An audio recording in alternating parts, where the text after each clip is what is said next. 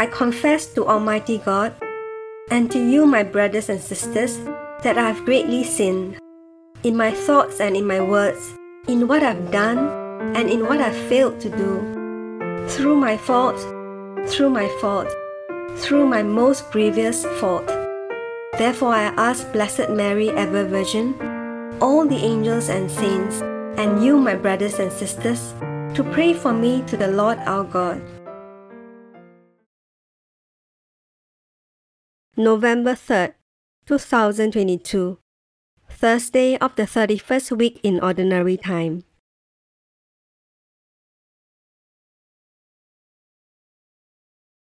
A reading from the Holy Gospel according to Luke. Now all the tax collectors and sinners were coming close to him to hear him. The Pharisees and the scribes murmured, saying, "This man welcomes sinners and eats with them." He told them this parable. "Which of you men, if you had 100 sheep and lost one of them, wouldn't leave the 99 in the wilderness and go after the one that was lost until he found it? When he has found it, he carries it on his shoulders, rejoicing. When he comes home, he calls together his friends and his neighbors, saying to them, 'Rejoice with me, for I have found my sheep which was lost.'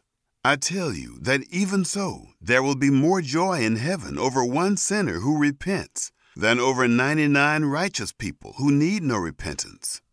Or what woman, if she had 10 drachma coins, if she lost 1 drachma coin, wouldn't light a lamp, sweep the house, and seek diligently until she found it?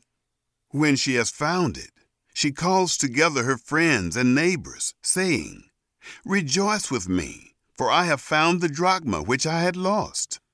Even so, I tell you, there is joy in the presence of the angels of God over one sinner repenting." The Gospel of the Lord. The tax collectors and sinners were all drawing near to listen to Jesus. But the Pharisees and scribes began to complain, saying, "This man welcomes sinners and eats with them." How do you treat the sinners you encounter? Do you shun them, talk about them, ridicule them, pity them, or ignore them? Hopefully not. How should you treat the sinner? Jesus allowed them to draw near to him, and he was attentive to them. In fact, he was so merciful and kind to the sinner that he was harshly criticized by the Pharisees and scribes. How about you? Are you willing to associate with the sinner to the point that you open yourself up to criticism? It's quite easy to be harsh and critical toward those who deserve it. When we see someone clearly going astray, we can almost feel justified in pointing the finger and putting them down as if we were better than them or as if they were dirt. What an easy thing to do, and what a mistake. If we want to be like Jesus, we must have a very different attitude toward them. We must act differently toward them than how we may feel like acting. Sin is ugly and dirty. It's easy to be critical towards one who is caught in the cycle of sin. Yet, if we do so, we are no different than the Pharisees and scribes of Jesus' time, and we will most likely receive the same harsh treatment right back from Jesus for our lack of mercy. It's interesting that one of the only sins that Jesus constantly rebukes is that of judgmentalness and criticalness.